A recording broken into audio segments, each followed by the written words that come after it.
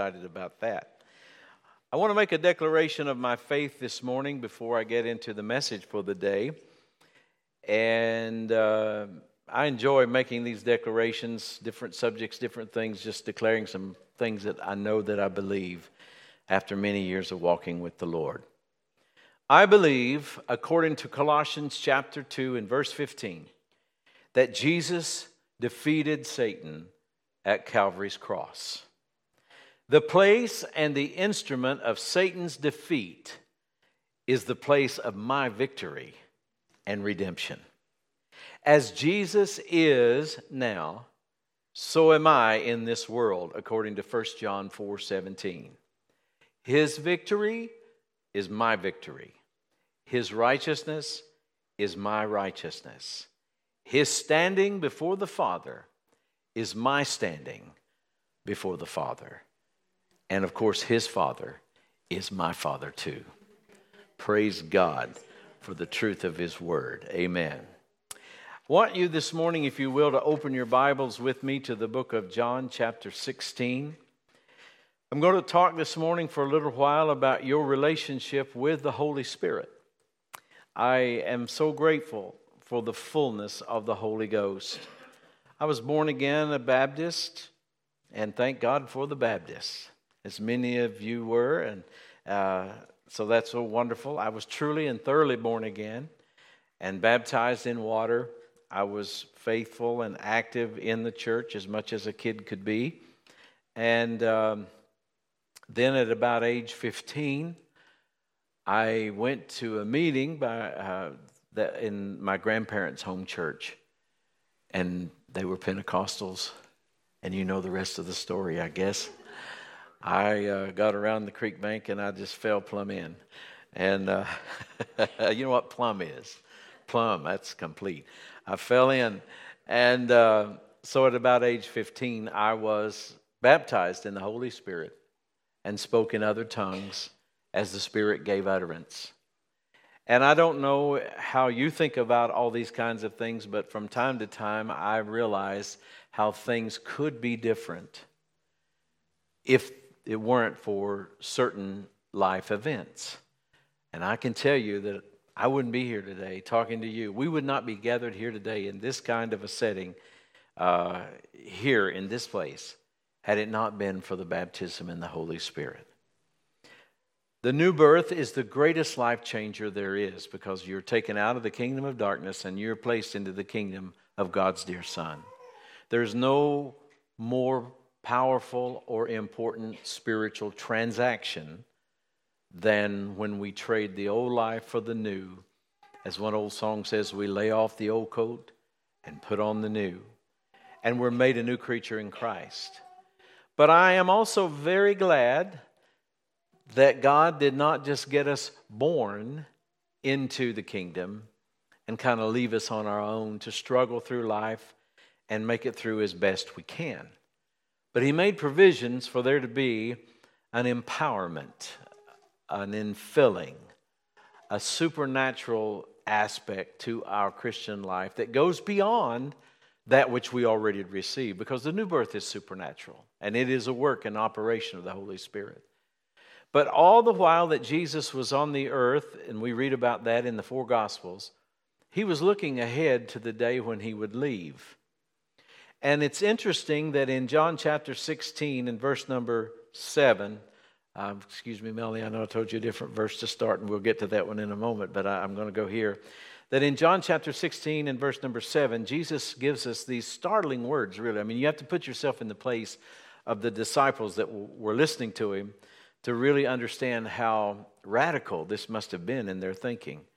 He says, "Nevertheless, I tell you the truth. It is expedient," which of course means profitable. It is expedient for you that I go away. Now, this is the Jesus who turned water into wine, who fed thousands with a little boy's lunch, Jesus who stopped funeral procession, Jesus who opened blinded eyes and caused the lame to walk and the deaf to hear and the mute to speak, and who cast out devils out of those who were oppressed and bound by the enemy. This same Jesus tells these people who have been closely associated with him, been following him now, and seeing all these marvelous works. He basically says in modern English, you're going to be better off when I'm gone. You got to, can you imagine how that they were thinking, how in the world could that be possible? How could that happen? It's profitable for you that I go away. And then he gives the reason why he said it. For if I go not away, the Comforter, and that is a word translated, I'm reading from the King James Bible, and that's an accurate translation, but it's not a complete translation of the word. The Greek word is the word Paraclete, P-A-R-A-K-L-E-T-E. And that word means comforter, as you see it here in the King James Bible. You may have a different translation that uses one of these other words, which equally have the same meaning as Paraclete. There's synonyms, you might say, definitive words of the Greek word Paraclete. So here they are, and there's 7 of them: Comforter, Counselor, Helper, Advocate, Intercessor, Strengthener, and Standby. Comforter, Counselor, Helper, Advocate, Intercessor, Strengthener, and Standby. So I don't know how well they grasped what he was saying at that moment. But when we look back at this with 20/20 hindsight, we realize Jesus was exactly right. Because the Holy Spirit is not limited to a particular location like Jesus was when he was in a physical body. The Holy Spirit can minister to everybody at once. And Jesus, in the limitations of a physical body, could not do that. The advantages are really amazing and so great that would come when the Holy Spirit would come. And so that brings us to verse 13, when Jesus said, howbeit when he, the Spirit of truth, is come. And I want to say to you today, he has come. He's come. He's here. We're not begging for him to come. We are not hoping he'll come. We're not wondering if he'll show up. He is here. The Holy Spirit has come. And so I want to talk to you a little bit this morning about your relationship with the Holy Spirit. And so we want to look a little bit at him. Who are we talking about? Well, first of all, the Holy Spirit is God.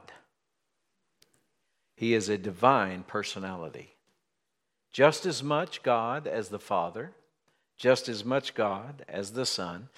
The Holy Spirit is not an it, not an impersonal force, not some unseen impersonal power, but the Holy Spirit is an actual person. An actual person. And like the Father and the Son, the Holy Spirit is omnipotent, meaning all-powerful. He is omnipresent, meaning everywhere at once. And he is omniscient, meaning he knows everything. The Holy Spirit has always existed. Always. He wasn't created, but he's God. He's always existed. We see him in the very first chapter of our Bible, in Genesis 1, when he was hovering over the waters, the chaotic earth that was there. He was hovering, moving, waiting, but not doing anything other than that until he heard the word from God the Father. And when God said, let there be light, or in the Hebrew it's really just 2 words, light be. Immediately, the sun began to shine. Immediately, everything in this world began to change. When God spoke, the Holy Spirit went into action. to bring every word of creation into a physical manifestation.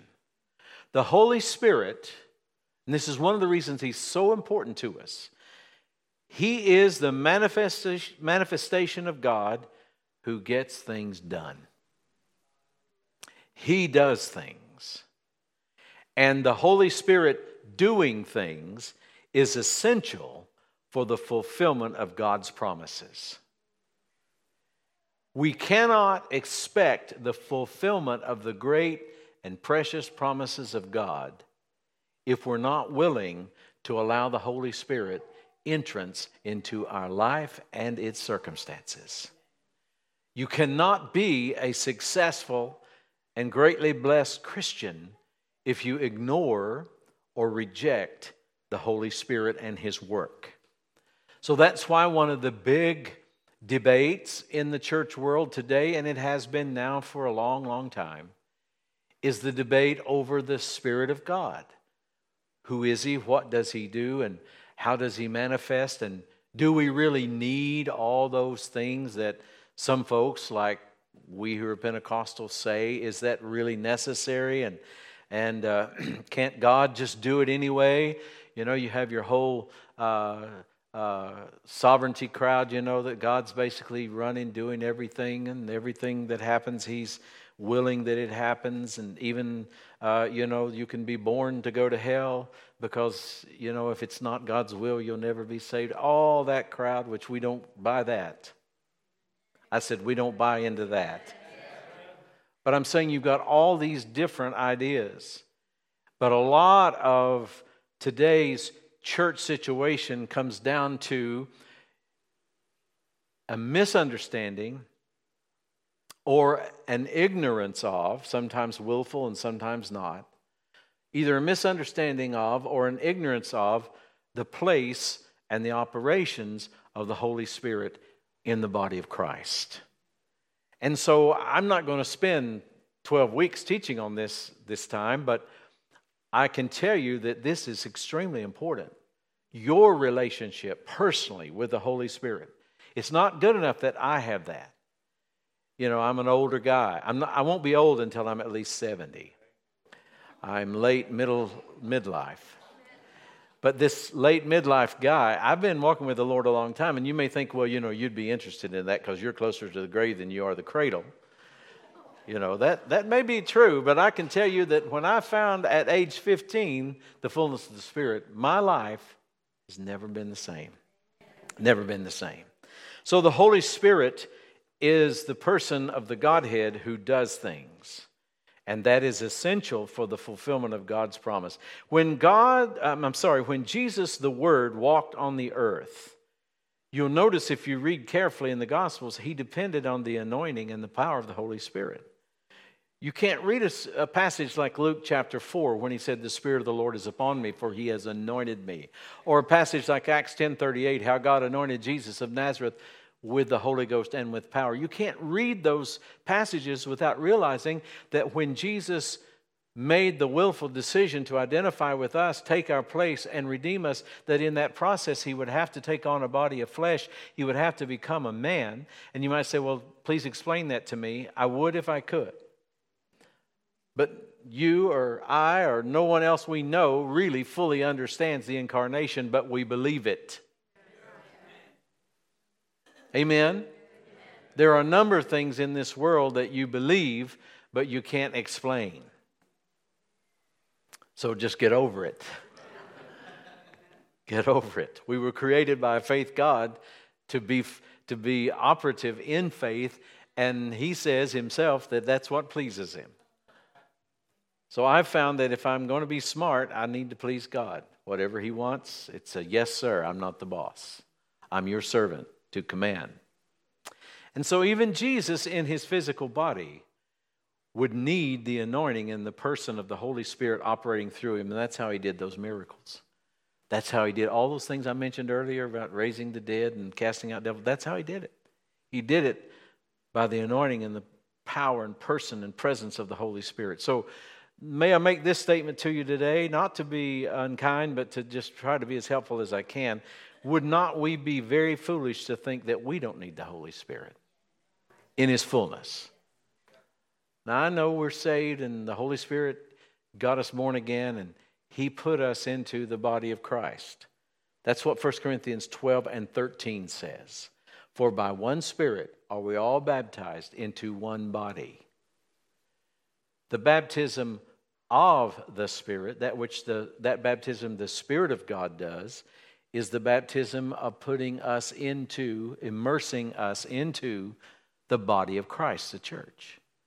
But the Bible speaks in Hebrews chapter 6 of the doctrine of baptisms, plural.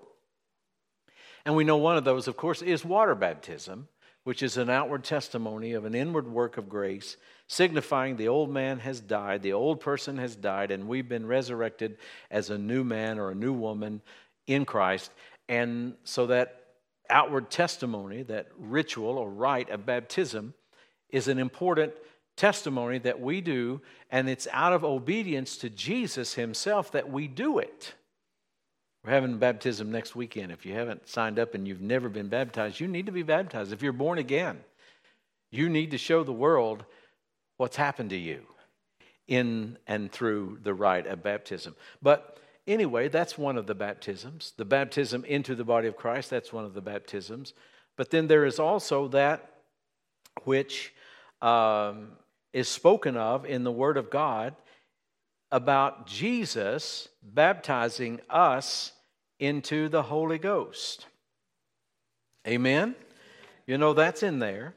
And so whenever John wrote his epistle, he recorded for us in John, and it's interesting, these are all in John chapter 3. In John chapter 3, verses 5, 6, and 8. That's John chapter 3, verses 5, 6, and 8. It's spoken of that Jesus will baptize us into the Holy Spirit. So that means the Holy Spirit baptizes you into Jesus. That's the new birth. And then Jesus, your present now Lord and Savior, baptizes you into the Holy Spirit. You say, well, how does all that work? Well, it just does. The Bible's true. Let me give you a little something to think on if you haven't thought of it already. But in John 20 and verse 22, Jesus said to those disciples who were communicating with Him after His resurrection, so they believed. I mean, they're talking to Him. They're hearing Him. And He says, He breathed on them, the Bible says, and said, receive ye the Holy Ghost. They were being born again at that moment. Nobody could get born again until Jesus died and was resurrected. The New Testament process of the new birth is based on the death, burial, and resurrection of Jesus Christ. And so by the point in time that we read of in John chapter 20, He had been killed, He'd been crucified, He'd been buried, He had done everything necessary to pay the penalty that was due to us and to redeem us from the devil and from the curse of the law, and He'd been resurrected and is now supernaturally alive. And so He breathes on them and says, receive the Holy Ghost. And then tells that same group of people, don't go anywhere, don't do anything. You've got a big commission that's going into all the world. That's pretty big. But He says, don't do any of that until you are endued or clothed upon with power from on high. That's Luke 24. Meaning there is something further you need before you go out and try to work for the Lord. And that something else came on the day of Pentecost. Up until this time, the Spirit had not manifested in His fullness through men. But after the new birth occurs and we're made a new creature in Christ Jesus, we become a vessel that the Holy Spirit not only can live inside, but He can fill to overflow, and then the power begins to flow out. And then the ministry of Jesus continues through our hands and through our voices. It's just a marvelous and wonderful thing. Amen. So I'm very glad to recommend to you that you need the Holy Spirit in His power and fullness. And obviously Jesus thinks we do as well. And I don't want to disagree with Him. Now sometimes Glenn and I disagree. She has a right to be wrong, I guess, if she wants to be, but sometimes we... Just a joke. Sometimes we disagree, but I have found I do not want to disagree with Jesus, because if we're... Let me say that this is a good way to think of this. If you're ever in disagreement with Jesus, you're wrong. No argument, end of story. If I'm ever in disagreement with Jesus, I'm wrong. So I'm very glad that the Holy Spirit has come. Remember John 16:13, when He is come. I'm glad He has come. And He's come in fullness, and He's come in power to indwell believers in Jesus like you and me. So, this omnipresent, omnipotent, omniscient God, the Holy Spirit, is present today, and He's working and He's manifesting the will of God. He's getting things done, if you will, anywhere that people will cooperate with Him. He actually desires. And you know, I recently, in talking about being led of the Lord and finding the will of God, that Sunday morning series we did, I don't know why, but I hadn't ever really seen it as clearly as I can now, and I'm very grateful for it.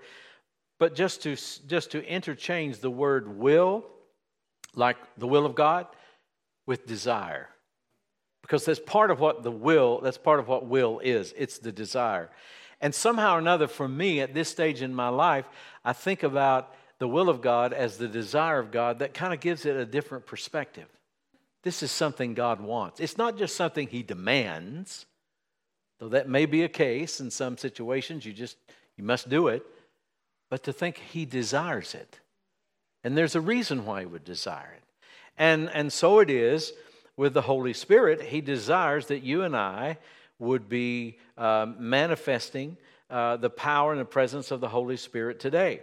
And so the Holy Spirit comes to indwell us and to be the all-sufficient paraclete. Remember that word we said earlier, John 16:7? The all-sufficient comforter, counselor, helper, advocate, strengthener, intercessor, and standby. And basically, here's a good way to think about that. All that Jesus was to those disciples, those same disciples He told them, it's going to be better if I go. Now we think about what a wonderful blessing it would have been to have walked with Jesus in those days. And Jesus could say to us today that all that He was to those disciples is what the Holy Spirit wants to be to you today. No less. No less. Not a cheaper version, not a knockoff. No. All that Jesus was to His disciples, the Holy Spirit wants to be to you today. He has been given. He has come. So what is for us to do but to receive Him and receive His fullness and then live and walk with Him? Now it just so happens, and this might be an inconvenient point for some, but it certainly isn't for us. But it just so happens that when believers were filled with the Holy Spirit in the New Testament, they began to speak with other tongues. And you know, when you get right down to it, there's the dig. There's the rub. I remember a lady years ago told my mother, I would like to have what you have, but I don't want to speak in tongues. That'd be like me saying, I want these shoes, but I don't want the tongue. The tongue in the shoe is pretty important. I know that's a crude illustration. But the point is, that goes with it. And it's funny, isn't it, how that people before they receive, not everybody, but a number of people before they receive, they have such a problem with it. But once you are filled with the Spirit and you speak with other tongues, you don't have a problem with it anymore. You notice that? No more problems about it. Because you've experienced the reality of the language of heaven, the language of the Spirit, that spirit-to-spirit direct communication that actually bypasses your head, bypasses your brain with all the squirrely thoughts that all of us have, and all of our lack of knowledge and ignorance, and I don't mean stupidity, but I'm just saying things we don't know, and gives us the ability to pray through, to pray through into the very presence of God in such a way that we pray beyond ourselves. You pray beyond yourself. Hallelujah. And I don't know about you, but I need to pray beyond myself. I'm very limited. Very, very limited. And this whole process of being filled with the Spirit, and they were filled and began to speak, that hasn't changed. As a matter of fact, the New Testament was written by people who spoke in tongues. And it was written to people in that particular day that it would be common and expected that they too would speak in tongues. It would be funny if it wasn't so sad to hear people try to take the teachings of Paul, a man who said in 1 Corinthians 14:15, I speak in tongues more than you all, and try to take his teachings to prove to you why you don't need to speak in tongues. That'd be like telling somebody that Chef Boyardee doesn't believe in spaghetti. Some of you, I can see more of you know about Chef Boyardee than I thought. I thought maybe I was going to date myself completely out of the picture. No, the New Testament was written by tongues speakers, to tongues speakers. Peter was there on the day of Pentecost. You read his epistles. Paul was filled with the Holy Spirit and said that he spoke in tongues, even more than the Corinthians. And if you spoke in tongues more than the Corinthians, you were getting with it. You were doing a lot of it. Now, I want to make a couple of statements that's important, I think, here before we move on. And I'm not going to hold you all day. My message is pretty simple, really, but these things need to be said. And it'll help you understand where we are as a church, I think, too.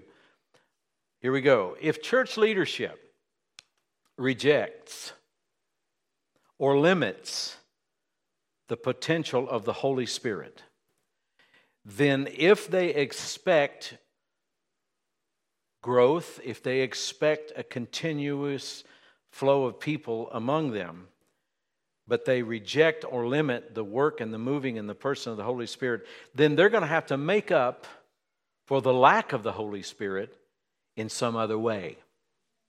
And the way that that's done in today's world, especially in the American church, is through fleshly and carnal ways. Now, don't use those words to say that necessarily it's sinful, but what I mean by that is it's not spiritual. And that's why you have churches that are, as we say in ministry, they're program-driven. They're not spirit-driven. They're not really word-driven. They are program-driven. And their emphasis is greatly on social activities and programs and schedules and getting everybody just even more busy than they already are. And to take the place of certain social institutions and certain entertainment type of institutions and, just try to be all to everybody all the time. And I don't know how familiar you are or how well you know any preachers, but I can tell you that if you get caught up in that in ministry, it is a never-ending, taxing business. It is a heavy burden to try to be the Holy Ghost's replacement. I want to say today publicly, no matter how many people ever show up or how many people don't ever show up, and no matter what is done or not done in the future, I can tell you this, I'm a minister, I'm a pastor, I'm not a cruise director. I'm not an events coordinator. I am not a recreation planner. I thank God for recreation. I like events, especially the ones that have food. I like all of that stuff like anybody else. But church is not a social club. Church is not just a community activity center. And church is not a spectator event like a basketball game or a football game. It's not entertainment. It's not just some place to dump the kids for a couple of hours so that somebody else will watch them free. But I want to tell you what it is. Are you ready for that? Say, thank God he got off that rant. Let's go to something else. Church is a corporate meeting of the body of Christ. That's what a local church is about. It is a microcosm of the greater macrocosm we call the church worldwide. Some of the family in earth, and even some of them are already in heaven. A local church is just a miniature or a microcosm of that great body.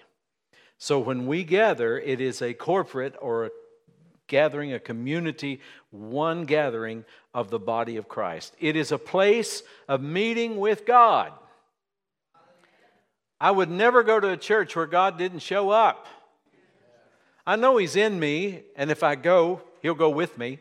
I know that. He said He would never leave me.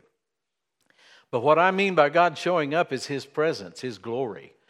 I'm talking about the tangible anointing. I'm talking about the power that gets things done. I would never attend a church where that doesn't happen. I don't care how many family members went there. I don't care how many friends went there. I don't care how many acquaintances went there, how many business associates went there. I don't care how many people are there that are potential clients or, quote, connections. Because church, pardon the grammar, it ain't about that. It's about a meeting with God. So it's a place of meeting with God in worship. So that's why we worship. And I know Pentecostal worship is kind of wild and kind of loud. But we can't contain our excitement. Hallelujah. Amen. The Holy Ghost will make folks that are in late midlife run. It'll make you dance. It'll make you shout. It's fun to go to a Spirit-filled meeting. It's a place of meeting with God in worship.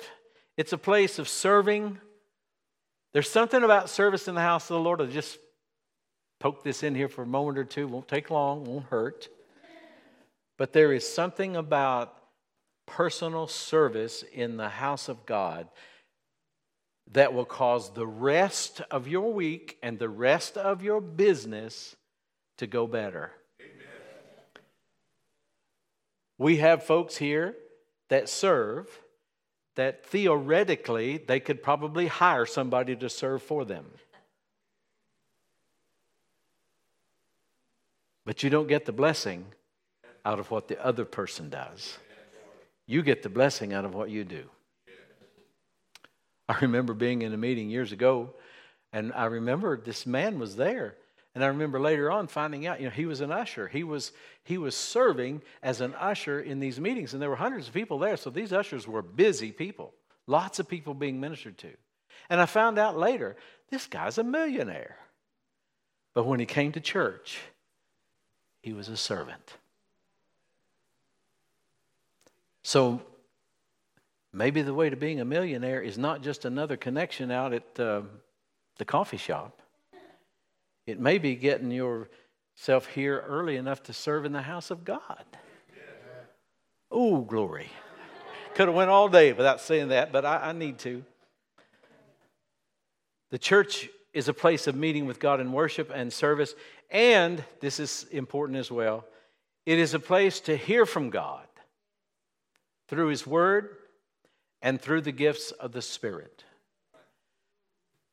I would not want to go to a church where people would not teach me the Word, including giving, marriage, honesty, integrity, forgiveness, moral standards. I would not go to a church that didn't teach those things.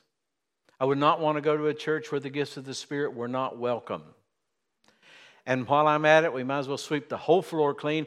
I'm not going to a church where they say they believe in the gifts of the Spirit, but they've got to be down the back hall somewhere where nobody really sees or knows anything about it unless you go find it.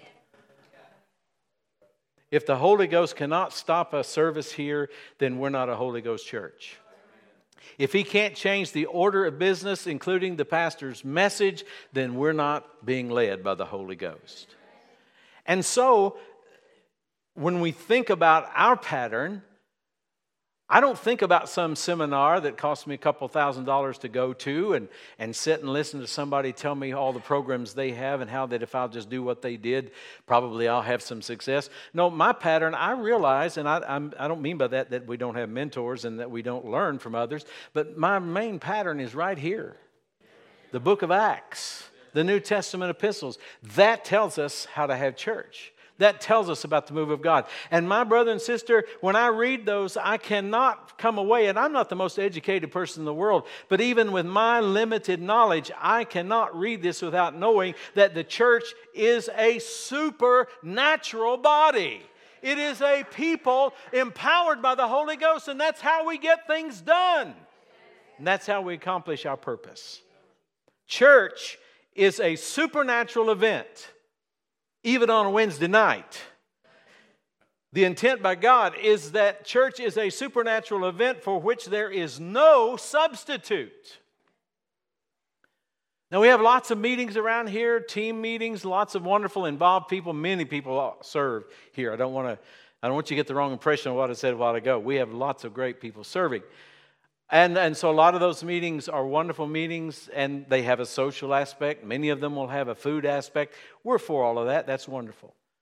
But there's no substitute for the move of God in our midst. That's what church is about. And I would drive. I'd drive an hour if that's what it took. I'd drive probably half that or more right now. But a church that's alive is worth the drive.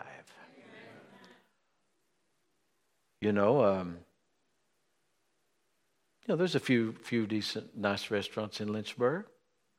There's some I wish would come.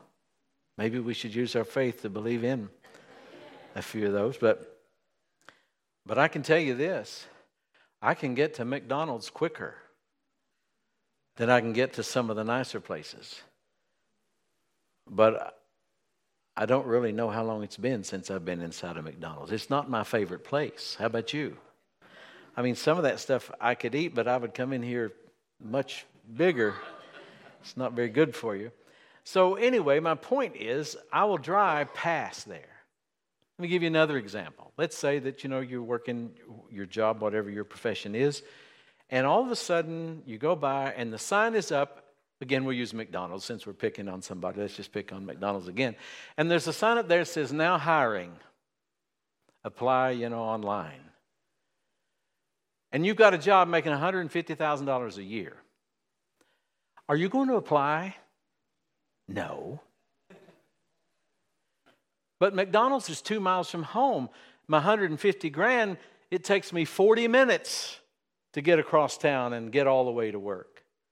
You know what we know about you? You're going to drive 40 minutes. And you may fuss and you may complain and you may dread it on Sunday night thinking, I got to face that Monday morning. But you're going to do it. Why? Because the benefits are so much better than going 2 miles and flipping a burger. And I'm not against flipping burgers. I'm glad somebody does it. My grandkids are very glad. Amen. But church is a supernatural event for which there is no substitute. So I want to close with these thoughts. Notice how slick that was. I want to close with these thoughts. Oh, y'all ministers, you can learn that. Put that in your notes. Having said all that we've said, and we've said a lot, I guess, it's important to know individually that the Holy Spirit wants to be involved in every aspect of your life. He wants to fill you to overflow and provide the power necessary for you to live a Spirit-filled life, which is a supernatural lifestyle. So whatever you work at, whatever you do, and all the people you meet and deal with, He wants you to bring into those situations the touch of the supernatural. Now, obviously, this begins with the new birth. Being born of the Spirit of God is the first step. And as we said earlier, according to 1 Corinthians 12 and 13, that's when the Holy Spirit puts you into the body of Christ. But also, Jesus wants to baptize or immerse us into the Holy Spirit. And we see that in Matthew 3:11, Mark chapter 1 and verse 8, and Luke chapter 3 and verse 16. We know that Jesus said in Acts 1:8, "But ye shall receive power after that the Holy Ghost is come upon you, and you shall be witnesses unto me, both in Jerusalem and Judea and Samaria and to the uttermost parts of the earth." We know that Jesus said that to people that already believed. He was risen from the dead, people he had already breathed upon, and they had received the Holy Spirit in the new birth in their life. He said, you need to tarry in the city of Jerusalem. Now, we're not encouraging you to tarry for the Spirit today, because they were tarrying, waiting on him to come initially. Well, he's come when he is come. But what I am encouraging you to do is to receive. Jesus wants to immerse you into the Holy Spirit. This marvelous gift, after being born again, the best thing that ever happened to me in my life, this marvelous gift is available to you today. Please wake up there. Stop that snoring. This marvelous gift is available to you today, and it's yours to receive. To receive. You don't have to work for it. You can't earn it. But you have to receive it. So will you take it? That's my question to you today, and to all those who will watch this program. Will you receive? Will you take what God offers? Now, I mentioned that the Holy Spirit has come, and that means he's here, and he's here in this room today. So if you've never been baptized in the Spirit and spoken in other tongues, this is your day. Aren't you glad? This is your day. Now, don't seek tongues. Seek the fullness of the Spirit. The tongues will then flow. Seek the fullness of the Spirit, and then whatever comes to you from within, you just speak that out. And it's gonna be a decision to do so. God's not going to make you. Demons drive, devils drive, and try to control people, but the Holy Spirit is a gentleman. And so you'll have to speak out, and it's not going to make sense to your head. That's why they call it unknown tongues. It's not unknown to God, of course, but it's unknown to the speaker. And when you do so, there are many wonderful things that happen, and that's another message for another day, but we preached on it many times, the benefits of praying in the Spirit. It's the greatest benefit of all the Spirit-filled experience to me is the ability to communicate with God in other tongues. I think about one of our mentors in the faith who's gone on now to be with the Lord some 20 plus years ago, Brother Kenneth E. Hagin, and how that he made the statement that some of the greatest manifestations of the Spirit that he ever experienced in his life came after extended periods of praying in other tongues. Some of the greatest financial miracles and other kinds of manifestation after extended periods of time praying in other tongues. Well, being baptized in the Holy Spirit is opening the door to let that happen in your life. No wonder the devil fights it so hard, because it is so powerful and so profitable in our lives. Now I want to say this, and we're going to move on. Sometimes people come into services like this or a church like this, and they think, well, do I have to do all that you all do? Do I even have to speak in tongues? Do I have to do that to go to heaven? No, you don't have to. You know, if you're born again, you're going to go to heaven.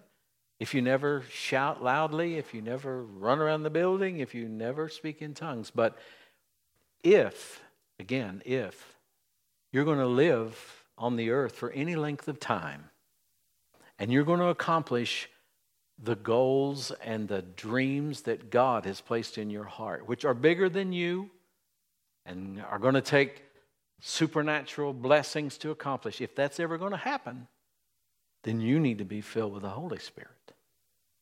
And you need to be freely expressing that.